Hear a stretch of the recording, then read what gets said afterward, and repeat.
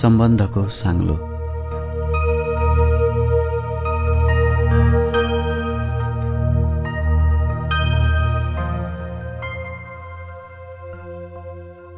मानवीय सम्बन्धहरू जटिल हुँदा रहेछन्। के मैले सुलभा, जुनो र सीमा तीनैजनालाई एकै खाले प्रेम गरेको छु? आफै तर्क गर्छु, होइन। केही समय यता म पनि सम्बन्धको जटिलतामा फसिरहेको थिएँ। आखिर किन जटिल हुन्छ साइनोमा नबाँधिएको स्त्री पुरुषको सम्बन्ध? प्रेम अथाह हुन्छ, अपार हुन्छ। यसको आकार नाप्नलाई होइन, आफूभित्रको एक्लोपना छोप्नलाई हो। प्रेम त्यो हो जो शुभेच्छा, आत्मीयता र समर्पणको रङ्गभित्र घोलिएको हुन्छ, जुन रङ हेर्नलाई होइन, महसुस गर्नलाई हो, मनका भित्ताहरू पोत्नलाई हो। यही प्रेम धेरैसँग हुन सक्छ। प्रेमका रङहरू भने भिन्न हुन्छन्। प्रेम बिना उद्देश्य हुन्छ, बरु प्रेम भइसकेपछि सपनाहरू जन्मन सक्छन्। सुलभासँगको प्रेमले जीवनसँगै जिउने सपना जन्माएको छ, जहाँ दुवैको सानो, साझा र सुन्दर संसार बसाउने कल्पना थपिएको छ। यो पूरा हुन आवश्यक छ विश्वास। तर जब विश्वास डगमगाउँछ तब प्रेम महसुस गर्न पनि कठिन हुँदो रहेछ। मनमा यस्तै नाना थरीका सोचाइ आउने क्रम जारी थियो। पानी पर्ने क्रम रोकिएको थिएन। बानेश्वरको एक पसल अगाडि ओत्लिरहेको थिएँ। अरू पनि थिए ओत्लिनेहरू। पसलका साहु पसल नछेक्न आग्रह गरिरहेका थिए, तर केही नसुनेछै गरी हामी उभिरहेका थियौँ। मसँगै उभिएका थिए केही ठिटाहरू।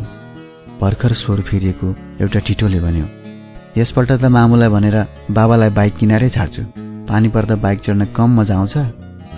अर्को ठिटोले थप्यो, मलाई पनि ड्याडीले पैसा पठाइदिँदै हुनुहुन्छ, सायद अर्को महिना किन्छु। म सुनिरहन्छु अल्लारे ठिटाका गफ। अगाडिबाट ओहोर दोहोर चलिरहेकै छ। पटक पटक छाताको चुच्चाले मेरो टाउको, निधार र कुम्तेर बस्दै जान्छन् आफ्नै बारे चिन्तित मान्छेहरू। झरीभित्र पनि सबै मान्छे तातिएका थिए। अगाडिको सडकबाट पानी छ्याप्दै हुर्किन्थे मोटरहरू। तिखो आवाजमा सराप्दै जान्थे स्वास्नी मान्छेहरू।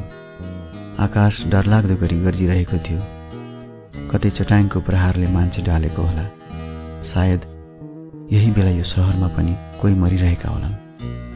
सम्झे सीमाकी आमालाई। अस्ति भर्खर अफिसबाट सिधै उनलाई भेट्न गएको थिएँ। उनी बिस्तरामै थिइन्।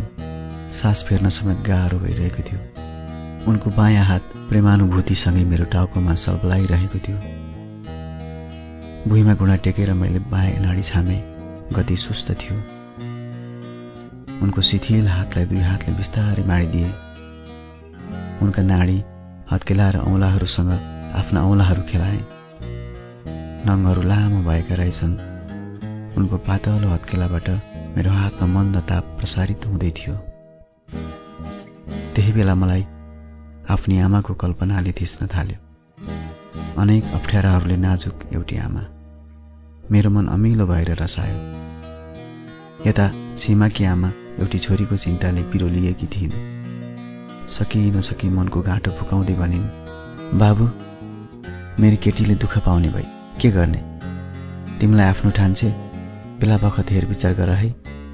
म त बाँचेर पनि पाप, मरेर पनि पाप। म माथि उनको कति धेरै विश्वास। त्यहाँ बस्दा बस्दै सीमाले मलाई चिया दिइन्। चरक्क पोल्ने स्टिलको गिलासबाट चियासँगै आत्मीयताको रङ पिए। आमा पल्टिरहेको पातलो ओछ्यान, चिसो भुइँ। सायद कोठाभित्र अभाव नै अभाव थियो। चिया ल्याउनु अघि सीमाले बट्टाभित्र चम्चा घुमाउँदा त्यसभित्र पनि अभाव कुर्लेको थियो। आधा घण्टापछि पानी रोकियो। म त सीमाका आमा छोरीलाई सम्झेर बाटो लाग्नै बिर्सेछु। छेउछाउ उभिएका ठिटाहरू हिँडिसकेछन्। अघिदेखि काखीमा च्यापेको झोला तल झारेर बाटो लागे। व्हाइट केनले सोधे चाहिँ लाग्यो, मिस्टर भास्वत, अब हाम्रो यात्रा कहाँसम्म हो?